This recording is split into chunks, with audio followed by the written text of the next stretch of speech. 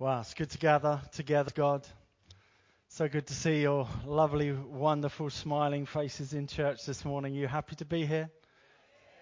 Excellent. Good. I'm going to jump right into scripture from the book of Titus. We're going to have the scriptures come up so you can have a look, but you can follow along in your phones, your tablets these days, isn't it? But if you've got your Bible, then you can also open the old-fashioned way and have a look on paper. You can do that as well. But Titus, the title this morning is After We Believe. And I want to jump straight in there. It says, "For the grace of God has appeared." How many know the grace of God is here and it's right now? I really believe that. Grace of God has appeared, bringing salvation to all, training us to renounce impiety, worldly passions, and in the present age to live lives that are self-controlled, upright, and godly, while we wait for the blessed hope and the manifestation of the glory of our great God and Saviour, Jesus Christ. He it is who gave himself for us, that he might redeem us from all iniquity and purify for himself a people of his own who are zealous for good deeds. Thought that's come to me this morning is, what happens after we believe? What happens after we believe? What kind of life are we called to live? And how do we live that life? How do we live up to those expectations that we read so often in the scriptures? And I see the writing here in the New Testament and all through the New Testament speaks of a self-controlled life. But it's also a life that's lived in the hope of the glory of God that's revealed at Christ's appearance. And here and now, and the eschatological, if I can say that right, teaching. Eschatological? Something like that. Basically, that means teaching about death, resurrection, the judgment, and the end time. And we see these two go together so much there is hope in the end that God's going to sort it all out, that his kingdom will finally come and that we will be in that final redemption at the end of the age. And the reason we live the way we do is because we're looking to that end of the age. The reason we live a Christ-like life following Jesus in the present age is because we're waiting for that age to come and the manifestation of his glory, when God will finally be revealed and we will be finally revealed of who we really are.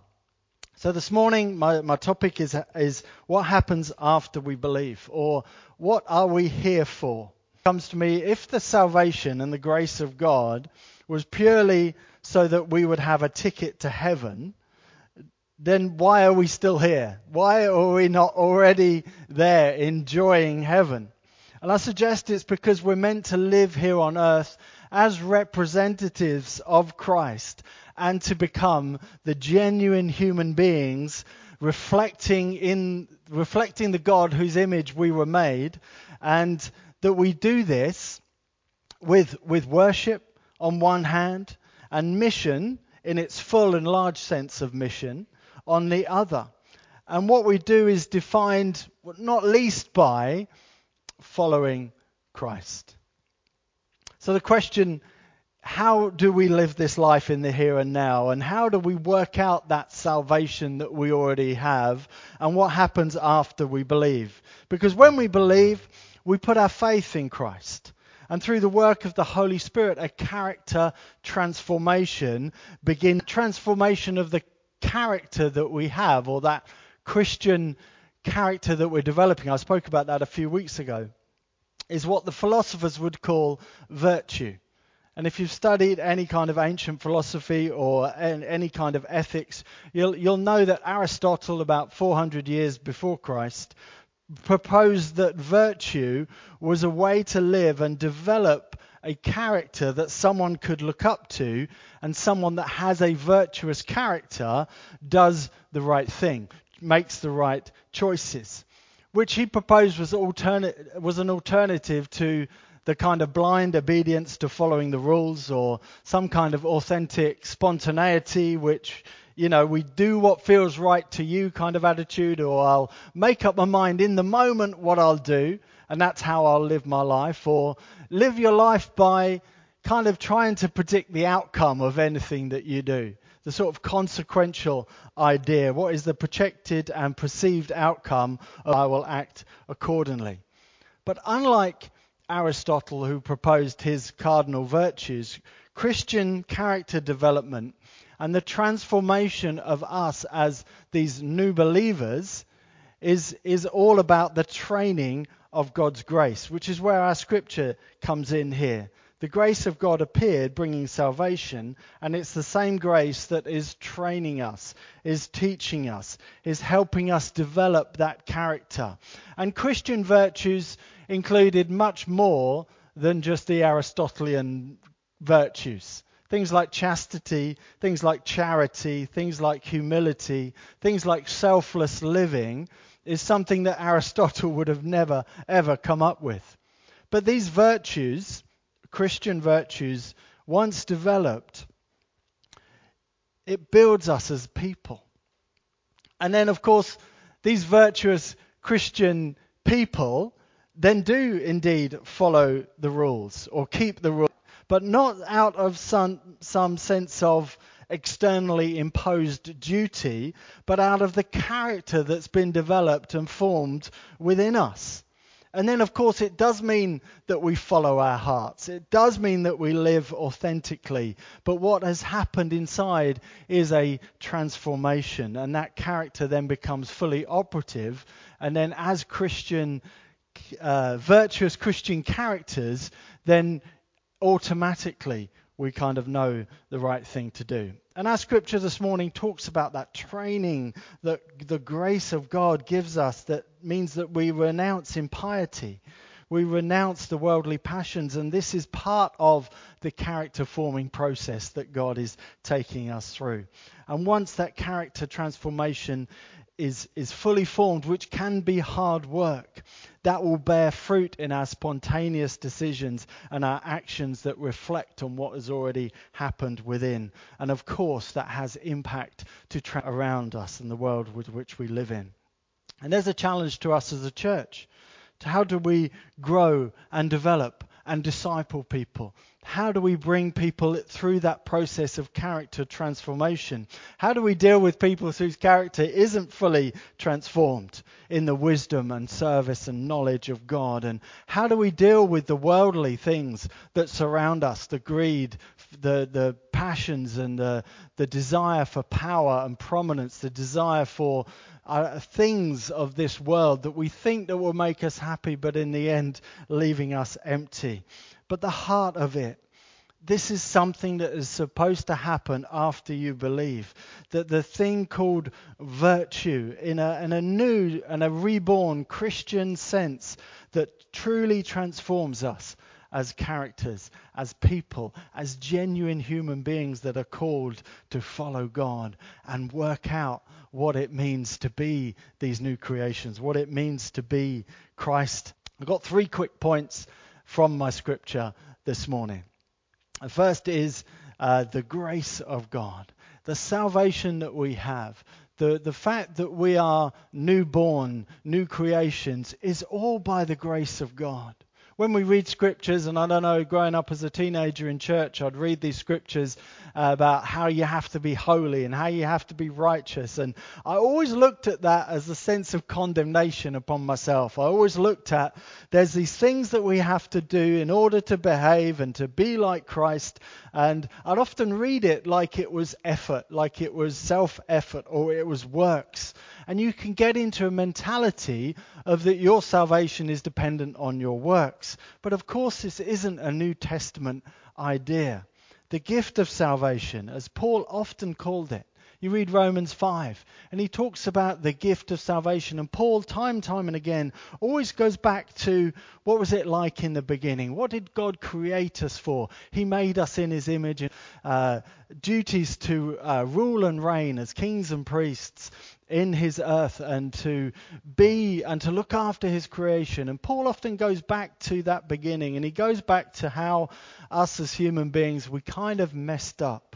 And he says through one humans trespass, sin came into the world and many died. And how much more, he says, will this gift of grace that comes through the one Jesus Christ bring us into a place of salvation and redeem us from the mistakes and the life of sin that was bound to us. And of course, sin is linked with death. And Paul describes this work as a work of God's Spirit, that the gift of God's grace was revealed through Jesus Christ. And the gift, he says, is not like the effect of the one human sin. And he continues to say that because judgment was brought in because of that one trespass, then condemnation came in. But the gift of God in Jesus Christ, through one man's trespass, death entered and death ruled and reigned. And then he says in verse 17, this is Romans 5, he says, how much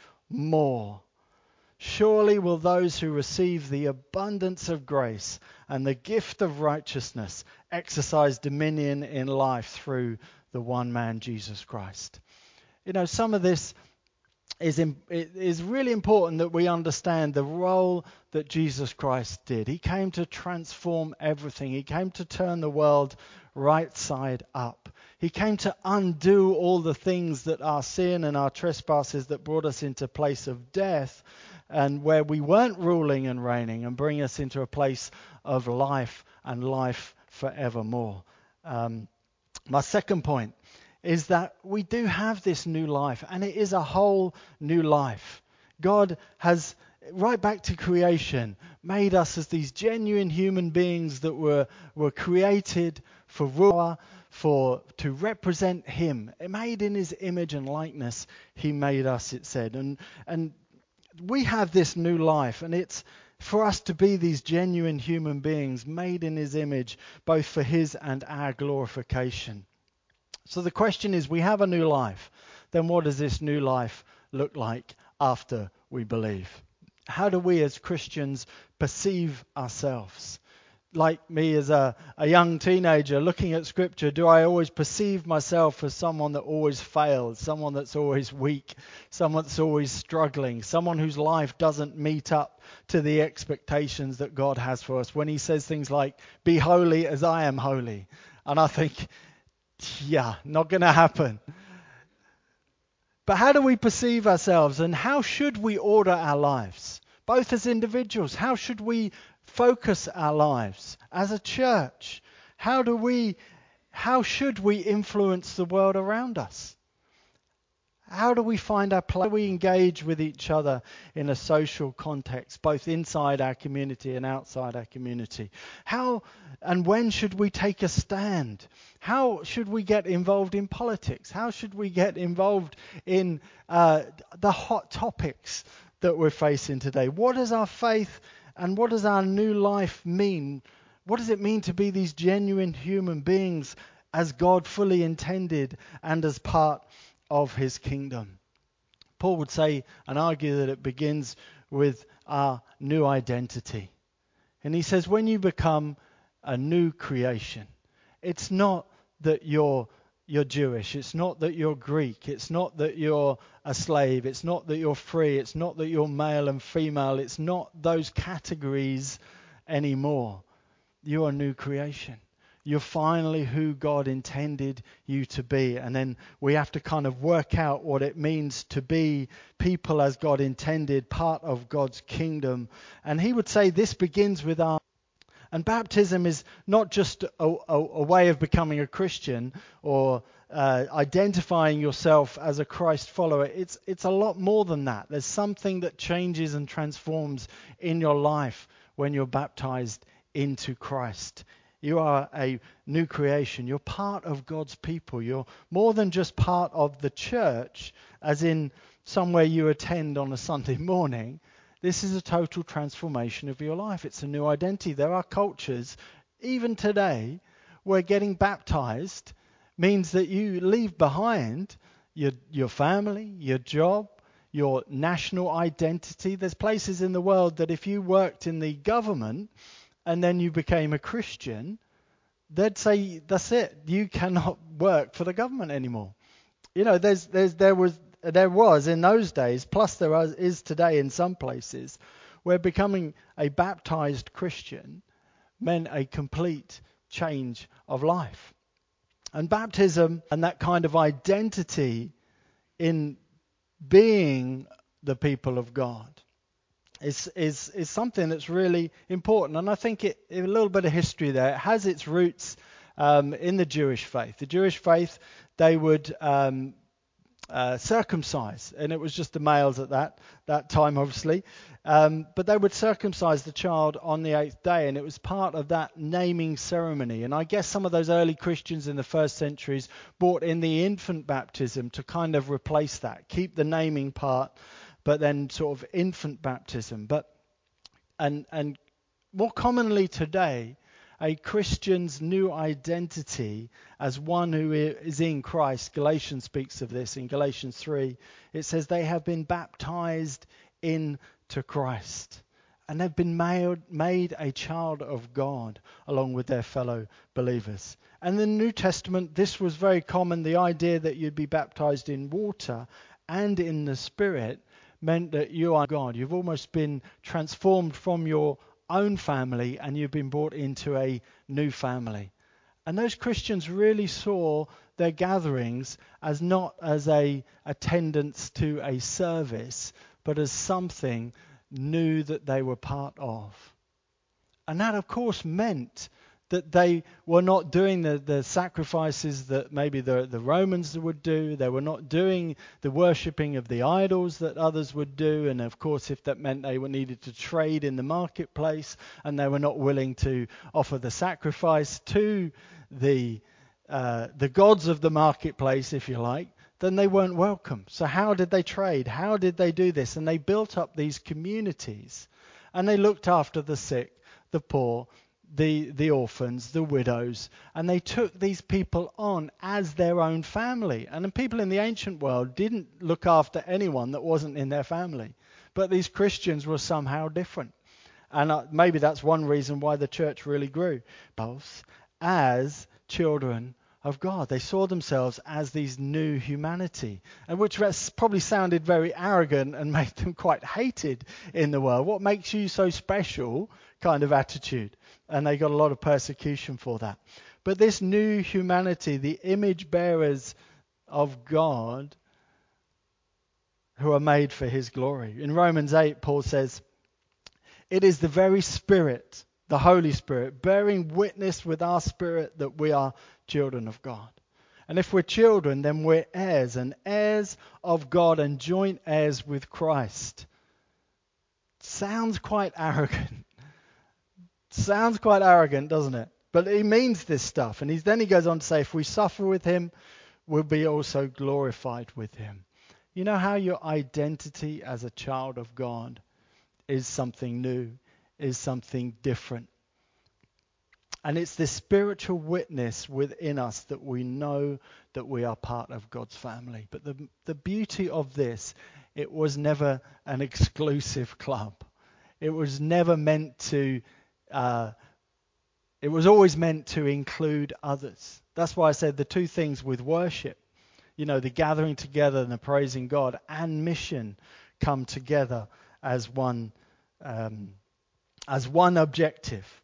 But this was the starting point, the new life. And rather than just gathering together, someone at the front gives out all the rules and then everyone goes away, and if they obey the rules then they're okay, and if they don't, then there's problems. No, there was this kind of idea of discipleship. And discipleship is more about us being given an example to follow. And Jesus does this. And Jesus didn't just provide everyone with the answers. Go A, B, C, here's the doctrine, here's the list of do's and don'ts, here's the list of things you must believe and not believe. Jesus actually invited people to follow him. Well, as it happens, is an absolutely moral and serious proposition. Jesus made disciples. Not people who would just know the right answers, but people whose sense of judgment, people whose sense of character, by following Jesus, were completely transformed. Thomas Aquinas was a a teacher in the first few centuries. And he said that because we're made in the image of God, it implies that we are an intelligent being endowed with free will and self-movement.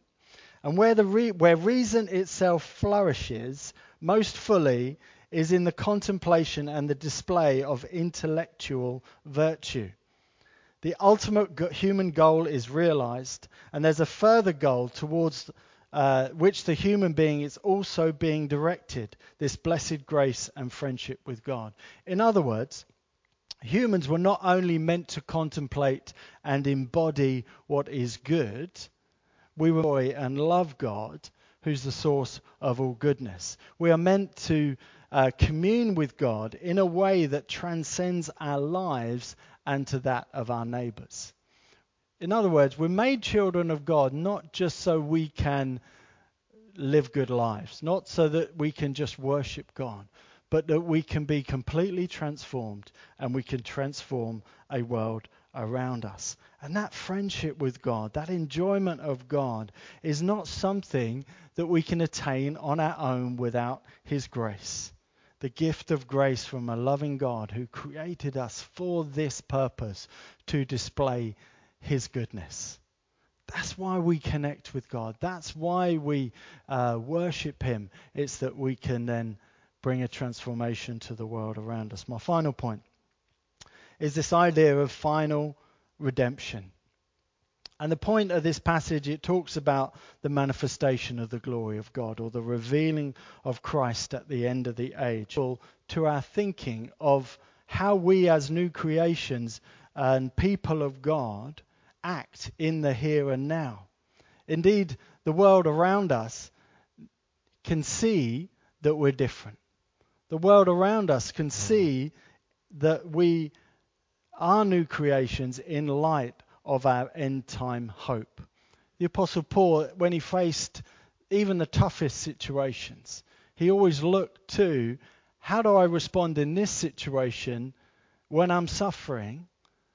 I always compare it to the glory that awaits in the final age. And when he looked at that, he was like, okay, I can go through this because it's not anything compared to the glory that awaits us. And it's important also to note that when we talk about the final age of the redemption of humanity, Paul always includes creation in that. So when we're thinking, we ought to look after God's creation, like we were given charge of right then, we look after the creation because it's not just us that are redeemed, but creation itself is redeemed as well. So Paul writes, this is Romans 8 as well. He says how the whole of creation is waiting for the children of God to be revealed. And even though creation and human beings messed up right in the beginning, and one of the things that happened, or the consequences of that, was fruitlessness. But God wants us to be fruitful, and He wants His creation to be fruitful. And even though creation, he goes on, you have to read this, is subject to death and decay, just like human beings, so is creation subject to death and decay. This will be restored.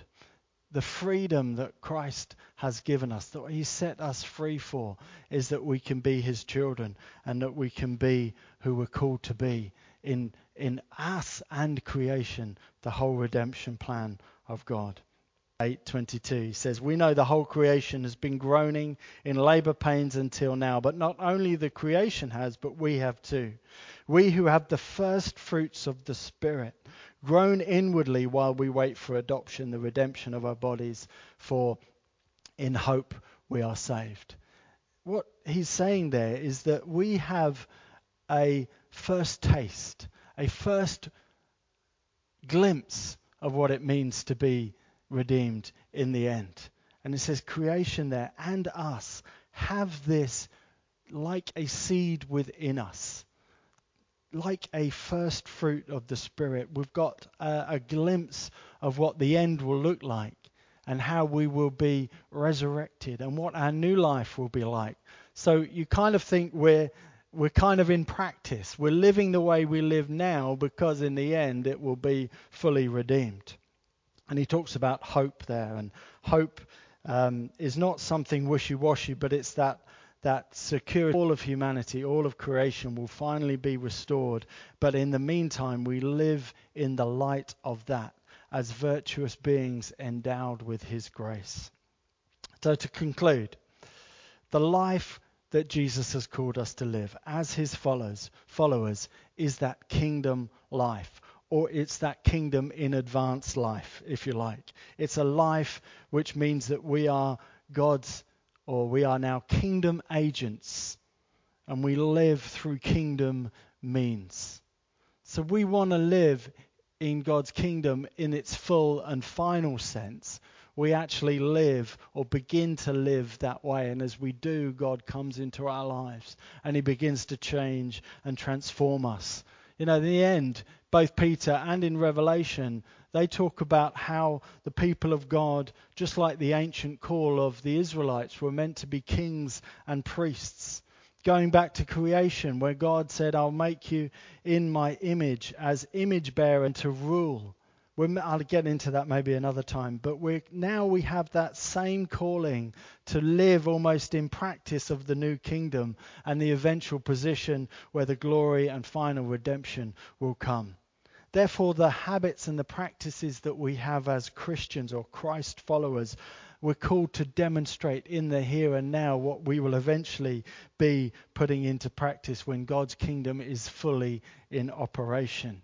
But Christ, he came, didn't he? He turned the world right side up, cleansing them, bringing them into a place of his kingdom. He said, come follow me, giving us that example that we should, as God's people, begin to demonstrate what Christ did through his cross, through his resurrection, and then what he did through his Holy Spirit, through our hearts, our minds, and our lives, and how we are these new beings, these new creations begun in our baptism. It begins with God washing us and renewing our hearts and the renewal of his covenant. That's why when he talked at Passover, and he broke the bread and he took the wine, and it was that Passover was there representing their rescue out of slavery, their rescue that Jesus' death and resurrection did. And he renewed his covenant right there and then. And in Pentecost, we see the spiritual power enabling these first disciples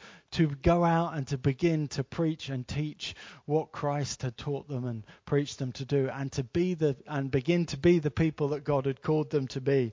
That heart was transformed. It's renewed. That's why baptism is important. That's why the indwelling of the Holy Spirit is important, because these are the beginnings of our renewal and our restoration while we eagerly await for the end time. But what happens after we believe? That was my point, wasn't it? What happens after we believe is that we are now defined as genuine human beings.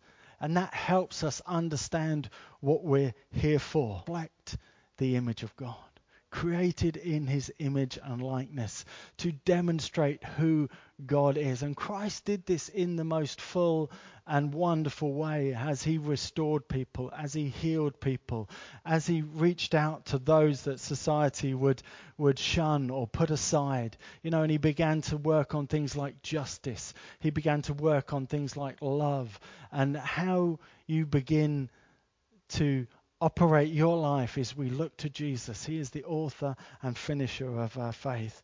And then we begin to understand his word for us. We begin to understand what our new identity in Christ is. We reflect on God, in whose image we are created. And we do this, don't we, with our worship on one hand and our mission. In its full and large sense, we mean mission on the other hand. And these two things go together when we truly understand what it means to follow Jesus. Aristotle, people of virtuous characters that others could look to could identify with and say, that's the direction and goal of my life. That's the kind of character that I want to be. And we do that as Christians when we orientate our life towards Jesus. The scripture says you look to Jesus and you leave behind your old life. You look to him and you say, Jesus, be my example. A lot of people today are not knowing what way to look to, not knowing any direction or purpose in life. They're not knowing where their life is heading. But Jesus says, come, follow me. Come, follow me. And I say that is the beginning. And that's the starting point. And as you do, His Spirit, His grace will become so powerful in you. And we'll come to a place and a position, and as we develop into those human beings that we were originally created for. My time is up. I'll close where I started in Titus 2. Has appeared. Do you believe that? He has brought salvation to all. That same grace is training us to renounce our impiety or ungodliness and our worldly passions, and in the present age to live as self-controlled, upright, and godly while we wait for the blessed hope and the manifestation of the glory of our great God and Saviour, Jesus Christ. I tell you, this is rich scripture, isn't it? Jesus Christ, He it is who gave Himself for us, that He might redeem us from all iniquity and purify Himself a people of His own who are zealous for good deeds, or passionate. God wants us to be passionate about following Him. And sometimes the character development, that's hard work. That's hard work. But isn't God's grace patient with us? Isn't God helping us, changing us, transforming us by His Holy Spirit? I pray that right now. By your Holy Spirit, bring us into a place where we understand fully your grace for us, fully your love for us, that you are indeed transforming us into those new creations, calling us to represent you as your image bearers, calling us to rule and reign as kings and priests in your kingdom. Thank you, Lord, for the hope that you've given us, the hope of that final restoration of creation and us as human beings. And Lord, let us order our lives and direct our life towards you, as you are the author and finisher of our faith. Let us run the race that you've called us to live, looking towards you, leaving behind our old life, bringing us into a greater knowledge and a depth and understanding of your grace, your loving kindness, your compassion, your mercy, your forgiveness. Help us to live the lives that in Jesus' name we pray. Amen.